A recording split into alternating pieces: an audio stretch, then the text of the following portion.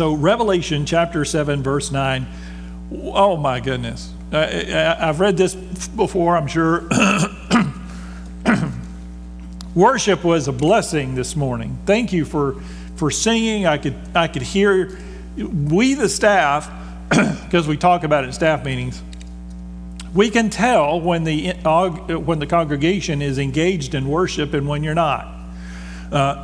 Just as you can tell when we're into it and we're not. So you want your staff to be all in concerning worship, but we hope for the congregation to be all in as well, and I could tell that you were all in this morning. That's good practice, because sooner or later you're going to find yourself, if you're a believer in Christ, in this very future worship service in Revelation chapter 7, verse 9. Stand with me as we read God's word together. John the Revelator says this, "After this, I looked, and there before me was a great multitude that no one can count, from every nation, tribe, people, and language, standing before the throne and in front of the Lamb. They were wearing white robes and were holding palm branches in their hands, and they cried out in a loud voice, 'Salvation belongs to our God, who sits on the throne, and to the Lamb.'" Let's pray together. Father, we thank you for this passage. We long for the day that we will be in heaven with the multitudes, robes on and palm branches in our hand, before your throne, giving you glory. In Christ's name we pray. Amen. You may be seated. It was when I was 10 years old that I gave my life to Christ. I was in church service one morning. I finally pieced it all together. The Spirit was working on me, the Holy Spirit, and I came to realize that I needed to give my life to Jesus and to make that public. And so I tugged on my mom's arm that was standing beside me, and during the invitation, and down I went. A few weeks later, I was baptized. My little sister had come down as well after I did, and so she and I were baptized together, and everything started from that moment. I'm so thankful I had the privilege of growing up in a Christian home where my parents took us to church and taught us the gospel of Jesus Christ. As a result, my testimony isn't that spectacular or unique. There were no drugs involved and no prison time and no rehab.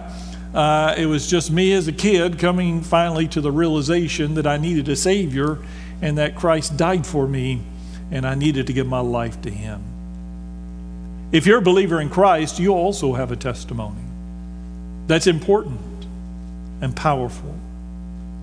Today I want to continue our lesson about faith that we saw last week in the life of a woman that needed healing. She was suffering from a condition for more than a decade, 12 years, had gone to every doctor that she could. Nobody could help her except Jesus Christ. So in faith, she came to Him when she found out that He was coming through town, snuck up on Him in a packed crowd, and managed to reach out in faith and touch the hem of the garment. She didn't want to bother Him.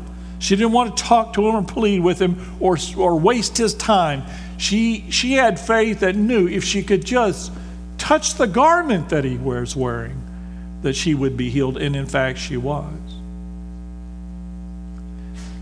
I titled that sermon, Beautiful Faith. And today we're going to continue with that discussion in a different passage. And this morning's message is entitled, Saving Faith. Saving Faith. What is faith? When I say the word faith, I know for a lot of people it's a bit of a dry statement. It's a conceptual thing or a theological thing, and that word faith just seems very uninteresting and a little bit dull. But I assure you it's not intended to be that way. What is faith? When the Bible uses the word faith, what does that mean? What does faith in Christ look like? We just read about the end of our faith. Because our faith, if you're a believer in Christ or you're going to become a believer in Christ, has a clear beginning and an end. The end of our faith will happen in heaven. And I say it's the end of our faith because when we're standing around the throne of God, faith will no longer be required. We don't have to wonder and speculate and say, I hope that there is a resurrection on the last day because there we will be in heaven. We don't have to say, I believe in the resurrection of Jesus Christ in faith because we will be able to see Christ in heaven.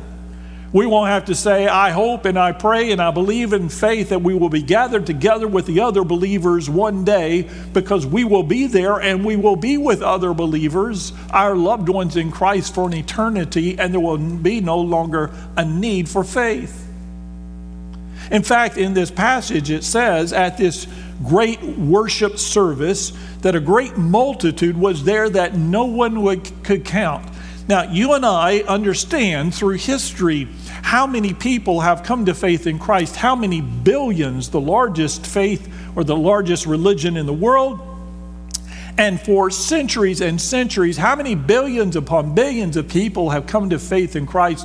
And I believe that it will continue to grow and to be strong as God's kingdom will come on earth as it is in heaven until the day that Christ returns and all of this comes to an end.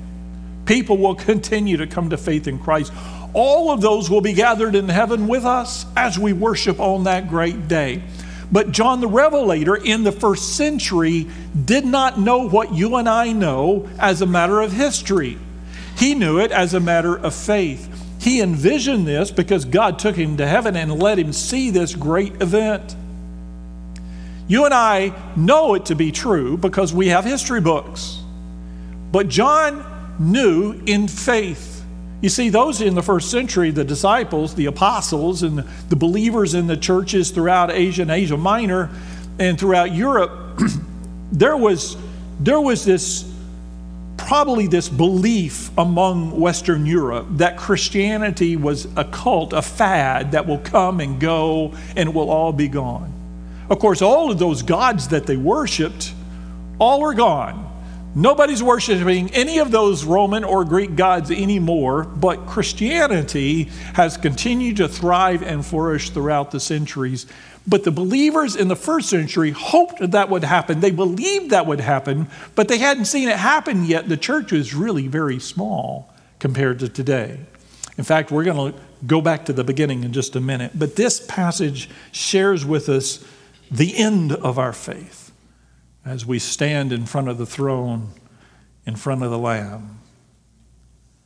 You'll be wearing a white robe, and you'll be crying out as one, salvation belongs to our God. There's that word, salvation, saving faith. Salvation belongs to our God who sits on the throne and to the Lamb.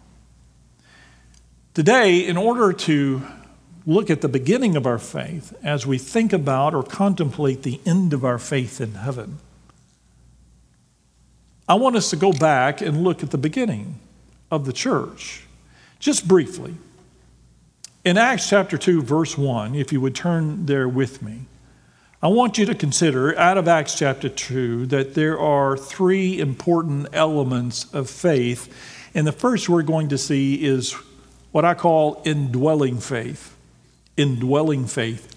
Acts chapter 2, beginning in verse 1. Acts 2, verse 1.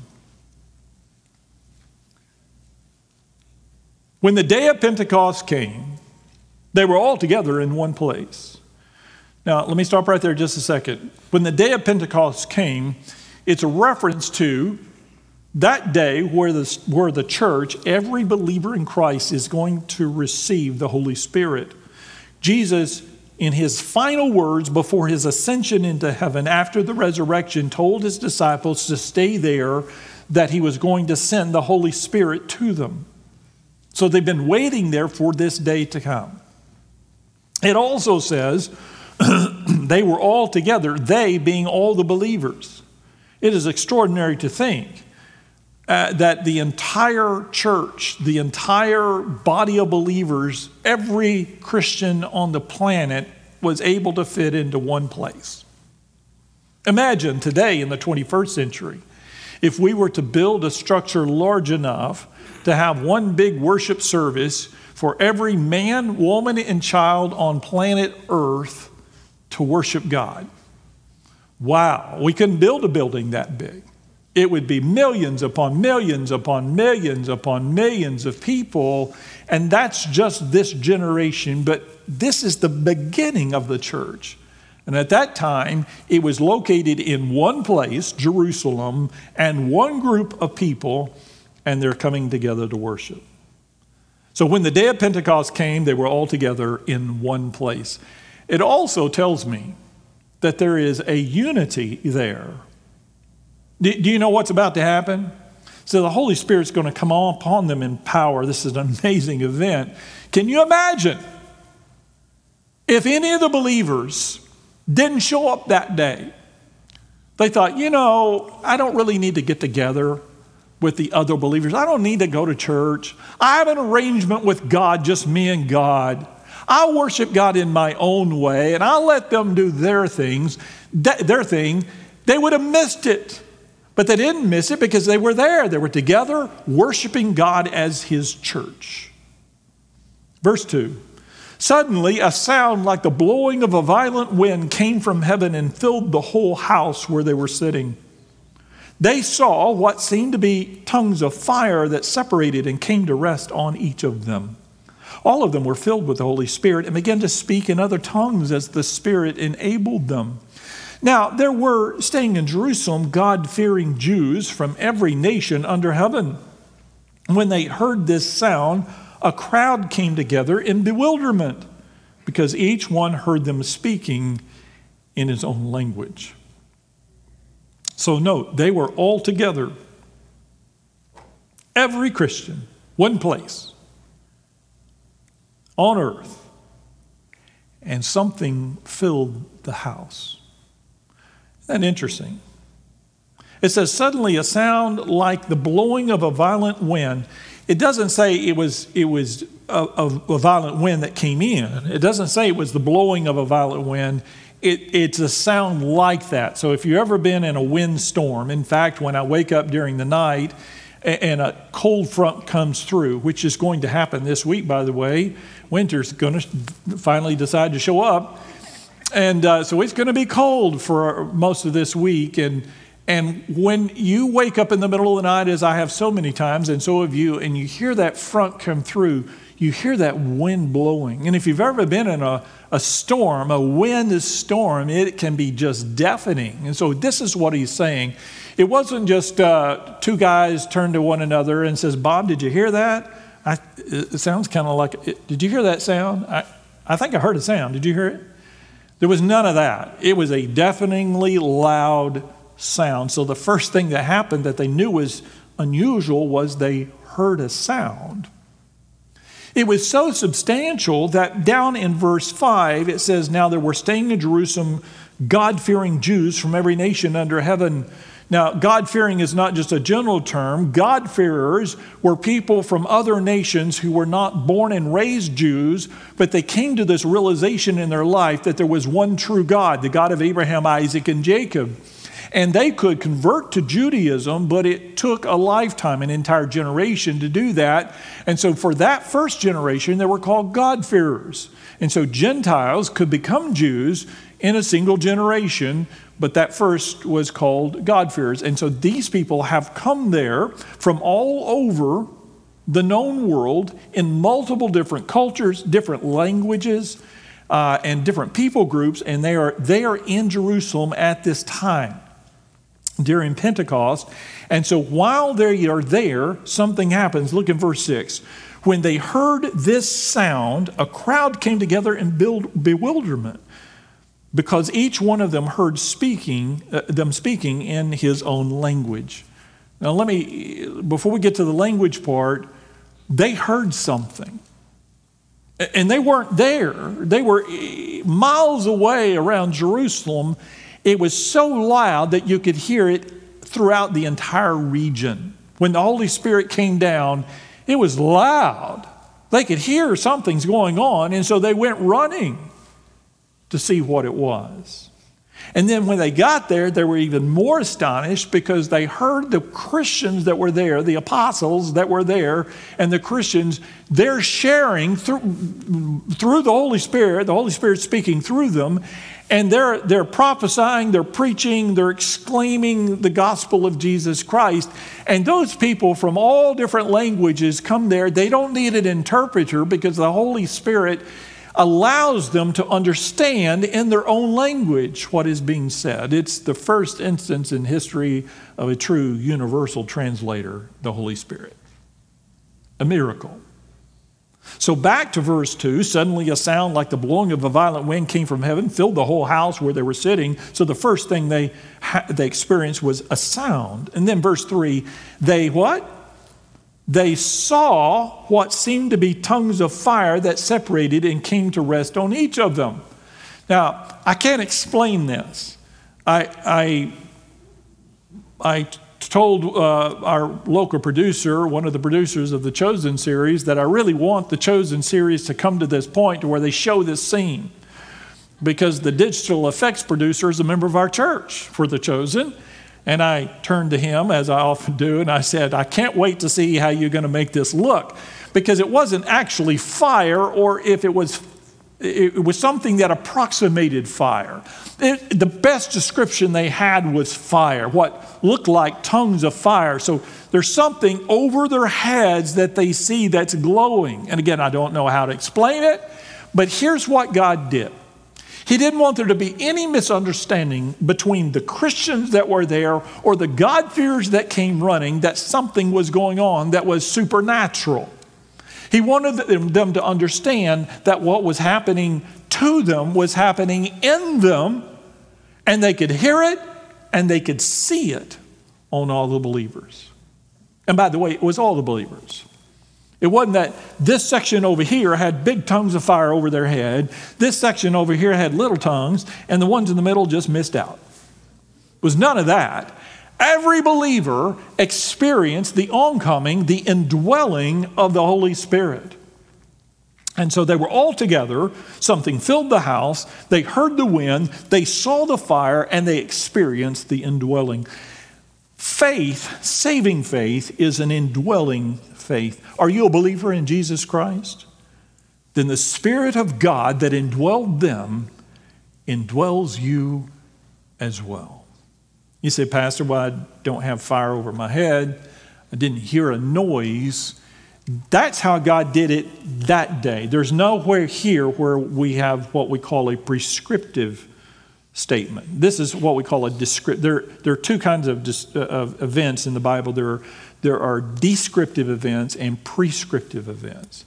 And so prescriptive are like the Ten Commandments. You shall not kill, you shall not steal. He's telling you directly, and many of the statements in the Bible and throughout the New Testament are telling us what we are to do, what we should do, what we must do. Those are prescriptive. But there are events in the Bible that are descriptive. You know, the old saying, Judas went out and hanged himself. That's not prescriptive. That's descriptive of what happened. And when Moses parted the Red Sea, or God parted the Red Sea through Moses, that's descriptive of the miracle that happened then. But if you go out on Eagle Mountain Lake and you walk out into the lake thinking it's going to part for you because it did for Moses, you're probably going to drown.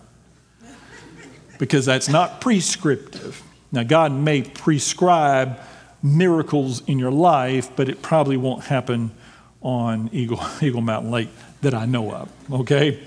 So that's descriptive, but it does not mean the Holy Spirit is not upon you and upon you in power. It simply says that or implies or suggests, or we see in the Bible that the Holy Spirit simply manifests itself in a particular way in our life. Powerfully, just as powerful, but different. See, these people had never had any experience with the Holy Spirit. Many of them didn't even know what that was. Certainly the God-fearers had never heard of that term at all. And so there was a need for something that they could hear and that they could see and that they could experience. And so that's what he did. Are you a believer? Then the Spirit of God lives in you. Number two, we see not only indwelling faith, but also a saving faith. A saving faith.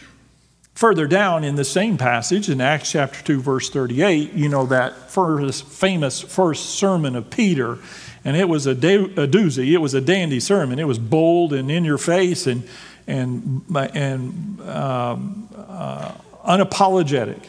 But in Acts chapter 2, verse 38, Peter says this. It says, Peter replied, "Repent and be baptized, every one of you, in the name of Jesus Christ for the forgiveness of your sins, and you will receive the gift of the Holy Spirit." The first thing he tells them to do, in fact, the very first word in this call, this prescriptive statement, is what? Repent. Whatever happens that brings about salvation, repentance is really important, because he began the whole thing with that very word, repent.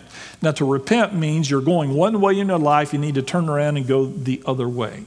And in their life, these people have come from every corner of the world. I assure you, it was a lost, dark, pagan world, a place where there were no Christians because Christianity had not spread beyond Jerusalem yet. So we already know their world was a dark world. These people, all of them, probably worshiped gods, or had at one time in their life worshiped all kinds of Greek gods or Roman gods or North African gods or whatever gods there were in their country. It was a dark place. Remember, when the Apostle Paul went through through Rome, there was a major thoroughfare, I think it was in Rome, where there were altars on each side of the road, and for God after God after God, or deity after deity after deity, all false gods. To Roman gods, to Greek gods, and to every god they could think of is what they did. They just wanted to do a kind of a theological road where they covered every base. But just in case there was a God that they didn't know about or hadn't heard of, they had one altar, and Paul capitalizes on that particular altar. It's an empty altar, no statue, and it simply says to what? To an unknown God. So the Romans decided, well, if we miss one, it's like the tomb of the unknown soldier. In case we miss one, if we don't know where they were or who they were, we want to have a place even for them to honor them. So they wanted to do the same thing for a God that they might not have ever heard of, and so they put to an unknown God. Now, the ultimate irony in that is, as Paul explained, is that's the only altar that made any difference at all, because all of those other gods were false gods. And he says, this altar that you made to an unknown God, let me tell you about that God. And this is the culture in which these people have come from. And so we see, first of all, he says, you've been living a life that's contrary to what God wants for you. You need to repent. For you and I, it is impossible for us to come to salvation in Jesus Christ apart from repentance. You can't just slip into the kingdom of God casually, ever. It doesn't work that way. You have to repent. Number 2, he says, be baptized. Now, what does that mean? Well, I can tell you what it doesn't mean. It doesn't mean that baptism saves you. In fact, if you look back up in the passage, it says, repent and be baptized, every one of you, in the name of Jesus Christ for the forgiveness of your sins. The forgiveness of your sins comes from Jesus Christ. Having said that, baptism is extremely important. Now, I know it doesn't save you because of other passages like Romans 10:9, for example. That passage I often quote to you that tells you if you do this and you do this, you'll be saved. He gives 2 requirements for salvation. He says if you confess with your mouth that Jesus is Lord, you submit to the lordship of Jesus Christ, which is what requires repentance. You stop submitting to the lordship of your ego or your anger or your greed or your lust or your neighbor or your friends or your culture or whatever you follow as a god, false deities. He says instead of following that, you have to stop doing that and start following God. That's repentance. So you have to do that, and he says you have to then confess Christ as your Lord. He says, if you remember, he says, I was in Romans 10:9. He says, if you confess with your mouth that Jesus is Lord, the Lordship of Christ. And number 2, if you believe in your heart that God raised him from the dead. That's the second step. You have to believe in the bodily resurrection of Jesus. I wasn't there, I didn't see it, but I believe in faith that the Bible is true. I believe in the resurrection of Jesus Christ, and you have to believe in the resurrection in order to be saved. Now notice it doesn't mention baptism as one of the 2 steps. However, baptism was important to Christ. It was a step of obedience once we surrendered our life to Christ. And this is what Peter is telling them to do. You're not the same person you used to be. Your old life is gone. It's dead. You've been buried with Christ and resurrected through him. And so he wanted them to be baptized because that's what baptism symbolizes, the death, burial, and resurrection of Christ, and our death, burial to the old life, and rebirth into a new life. And then we see, third, that you will receive the Holy Spirit. In fact, he immediately says, now, how long had Peter had the Holy Spirit in his life? Like 10 minutes. I mean, it's not like this is 30 years later and he has a lot of experience with the Holy Spirit, but he now has the Holy Spirit. And he says, not only did this happen to us, but it will happen to you when you come to faith in Jesus Christ. And he says, you will receive the gift of the Holy Spirit. Max Lucado, in his book, 6 Hours, One Friday, tells the story of a missionary in Brazil who discovered a tribe of Indians in a remote part of the jungle. They lived near a large river, but the tribe was in need of medical attention, immediate medical attention. A contagious disease was ravaging their population. People were dying daily. The odd thing was, a hospital was not very far away where they could receive treatment and not have to die, but the hospital was on the other side of the river. Now, the natives of this tribe believed that there were evil spirits in the river, so they didn't cross the river ever. Generation after generation lived near the river or by the river, but they never, ever crossed the river because they believed it was controlled by evil spirits and they would be killed if they went across. The missionary explained to them that he crossed the river and he was doing fine, and they were not impressed. So he went down to the river, brought them down to the river bank, and he splashed his hand in the water, and they were not impressed. The story goes, he got into the river, waist deep, and began splashing around and said, look, it's perfectly safe. You don't see any evil spirits, do you? And they were not impressed. Finally, he turned around, dove into the water head first, and underwater he swam the entire width of the river, popped up on the other side, onto the banks, and defiantly held his fists in the air and said, I'm perfectly safe, nothing could harm me. And only then did they believe that the evil spirits didn't exist or would not harm them. They began to cross the river and were able to go to the hospital to be saved. Is that not what Jesus Christ did for us on the cross? He entered the river of death and came out on the other side victorious, that we may no longer fear death, but find eternal life in him. My daughter is now 22 years old. Hard to imagine. It seems like only yesterday I would take her to Six Flags as a little child, and with our 3 children. And those of you who have small children, this part of your life, it seems like it's going to go on forever. It will be over just like that, because it seems like yesterday. And when we went to Six Flags, it was a long and gruesome day, because even though I like riding rides, that's the grown-up rides, and I didn't get to go to the grown-up rides. We spent our time the whole day in Looney Tunes land, riding those little bitty kiddie rides, which, by the way, aren't built for people 6'2", and they're all this hard plastic because they go so slow, they don't need to pad them. And it's extremely uncomfortable. And 6 hours or 8 hours of that, and you're longing for the day when your children will get older and they can ride the rides that you think are fun. So finally, I thought the day arrived one summer that Gabrielle, she's the oldest of my 3, was old enough to ride a big ride with Daddy. Now keep in mind, I do have a grown wife, but while she will ride the Looney Tune rides, that's it for her too.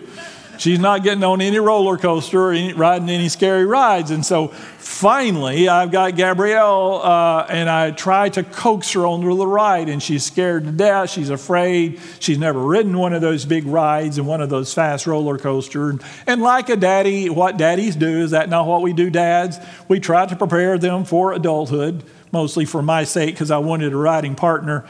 But I did convince her. I said, I will be there. I will protect you. Everything will be fine. You'll be perfectly safe. And so she trusted me, and I told her, trust me. And finally she said, okay.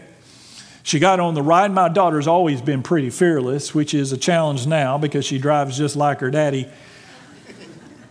But she got on that ride, and there was screaming. There was squeamishness before it took off.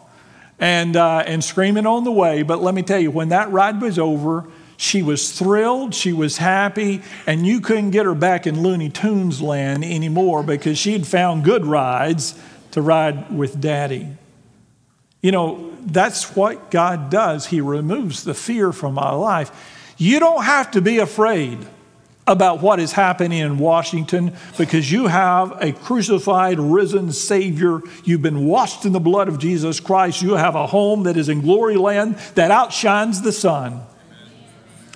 You don't have to worry about what's going on in Russia and Ukraine because God has saved you, redeemed you, and set you on a path to heaven. In fact, the Christians in Ukraine don't have to worry because they have the same path no matter what Putin decides to do. As a believer in Christ, I want to assure you of the indwelling faith, the saving faith of Jesus Christ, but also this morning, the multiplying faith of Jesus Christ. Look with me back in Acts chapter 2, verse 42. Acts 2:42 says this, they, the church, in fact, God added 3,000 to their number that day. I don't know how they got through people walking down the aisle and introducing everybody, 3,000 people, my goodness. It says they devoted themselves to the apostles' teaching and to the fellowship and to the breaking of bread and prayer. Everyone was filled with awe. They weren't bored, they weren't disinterested, they weren't on the fence anymore. It was not something that was casual. They were thrilled and excited to be there and to be a part of God's kingdom. They were filled with awe, and many wonders and miraculous signs were done by the apostles. All the believers, not some or most, all of the believers were together and had everything in common. Selling their possessions and goods, they gave to anyone as he had need. That stuff didn't matter anymore. They had a Savior.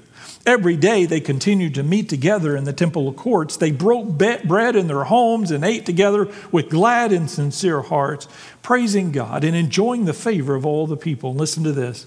And the Lord added to their number daily those who were being saved. I want you to know I'm so thankful that you're here. And if you have joined recently or in recent years and you're from another church home and you have moved into the area and you have transferred your membership here, I want to say thank you for coming to First Baptist Church. You are welcome here. But my desire and my belief as God grows his kingdom in Azle, Texas, and in this church, is that we will have people saved over and over and over and over again. It's not just transfer growth. We need evangelistic growth. We need people getting saved every week.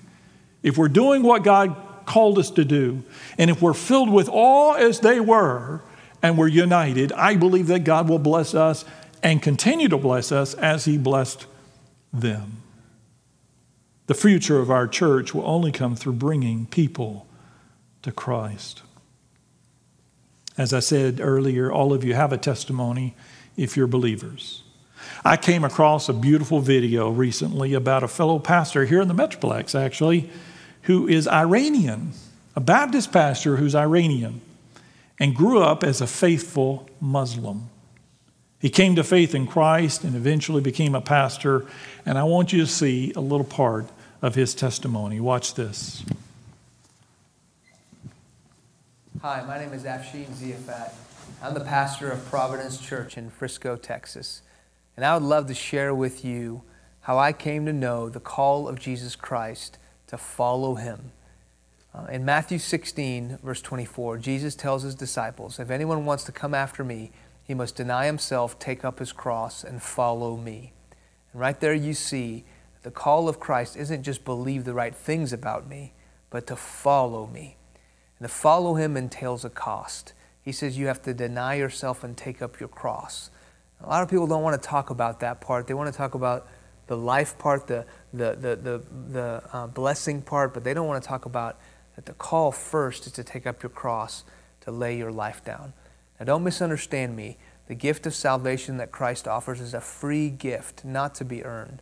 But it's not just easy believism in a person named Jesus and what he's done, but it's a commitment of your life to count the cost and to follow him. So I was born in Houston. When I was 2 years old, my family moved to Iran, where my parents are from. When I was 6 years old, the Islamic Revolution of the late 70s hit that country. We moved back to Houston. I didn't speak English, I spoke Farsi. And so an English tutor that was teaching me the English language every day by reading me books gave me a small New Testament in the 2nd grade. I read that New Testament 10 years later, and that's how I came to faith in Christ. Because of my newfound faith in Christ, I decided to hide my faith from my family. I made my commitment to Christ public at an evangelistic crusade, and driving home from this event is when it hit me. What am I going to tell my father? What am I going to tell my family? You see, my father had always been the most important person in my life, the guy I've always looked up to. And so I'm ashamed to tell you this, but I decided to hide my faith from him. I would sneak out to go to church. I would intercept mail from the church I was attending. I'd hide my Bible. Well, finally one day my dad found out. He'd seen my Bible. He'd seen other evidences in my life. And he sits me down and he said, son, what's going on? I said, Dad, what do you mean? He said, there's something different about you. And I said, well, Dad, I'm a Christian. And he said, excuse me? I said, I'm a Christian. He said, no, you're not, young man. You're a Muslim, and you'll always be a Muslim. And I said, Dad, the Bible says if I trust in Christ alone for my salvation, then I'm a Christian. And I do. And my dad said, Afshin, if you're going to be a Christian, then you can no longer be my son. And that's when it first nailed me. Everything in me wanted to say, forget it, I'll be a Muslim. Because I didn't want to lose my dad. And I share that so you know I'm not boasting today.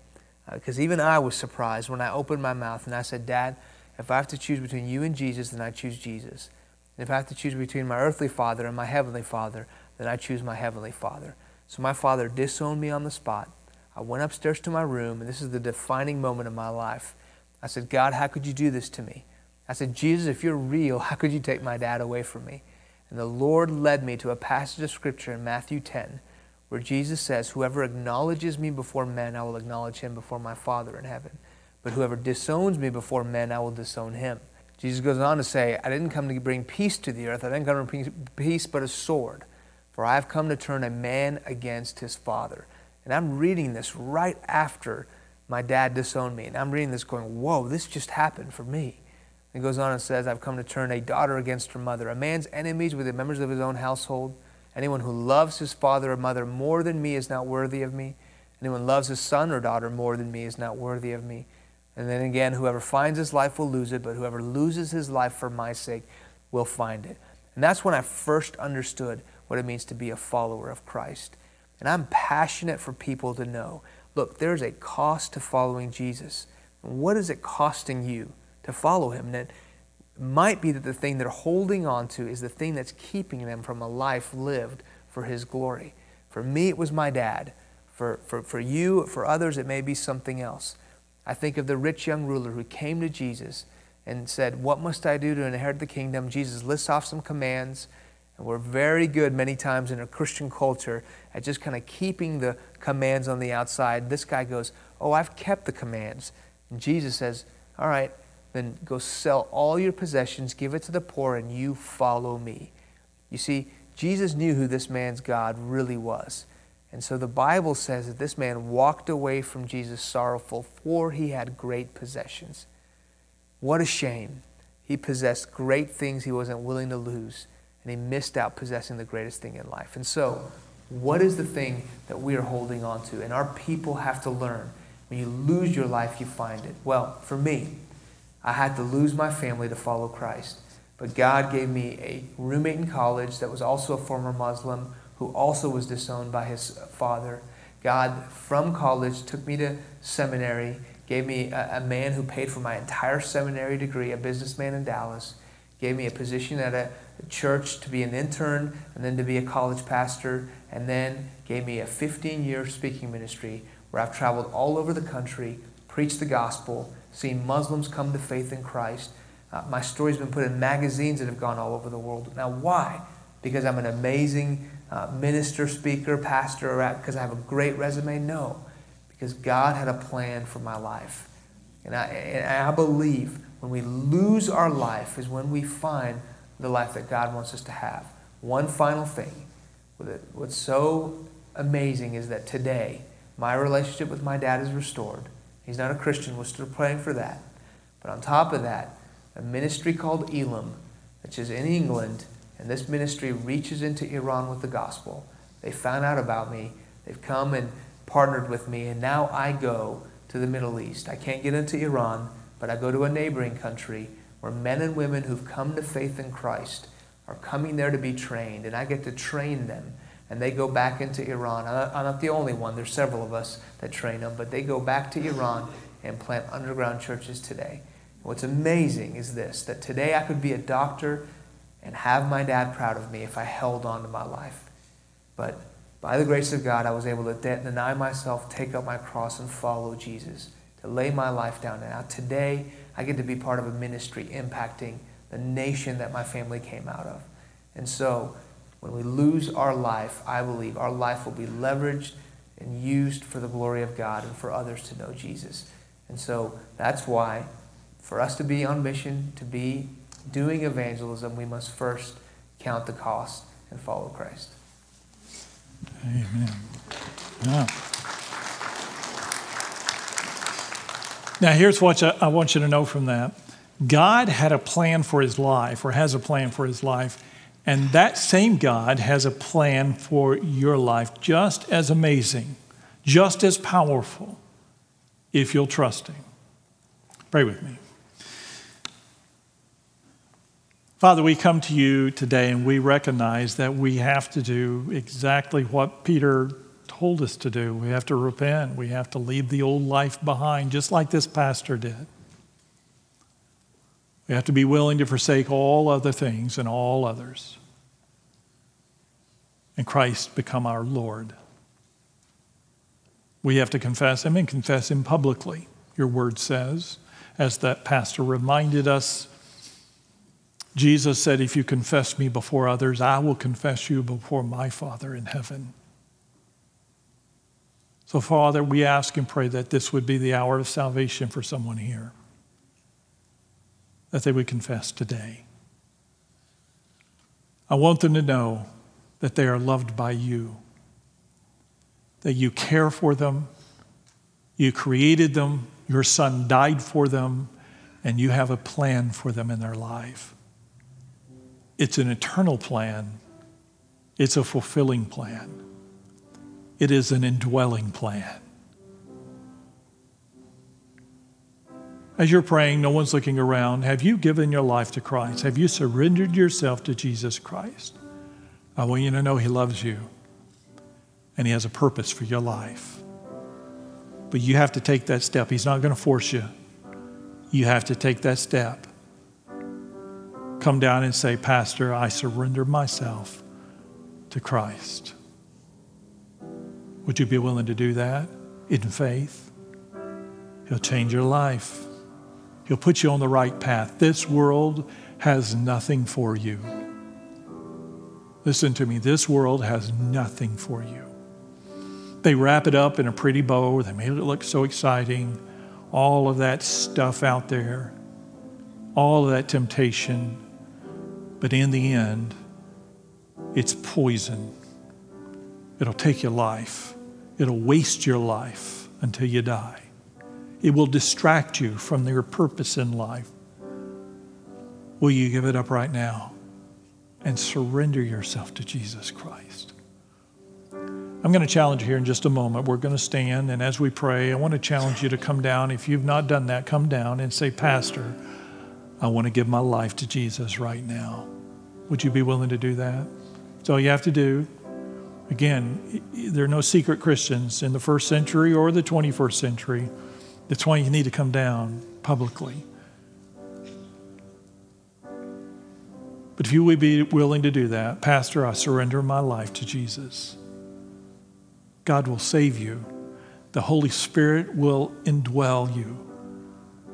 And God will give you victory in this life and eternity in heaven. No one's looking around. As you pray, would you stand? Everyone stand. All heads are bowed. All eyes are closed right now. Here's your opportunity. God is calling you right now as we pray. You come.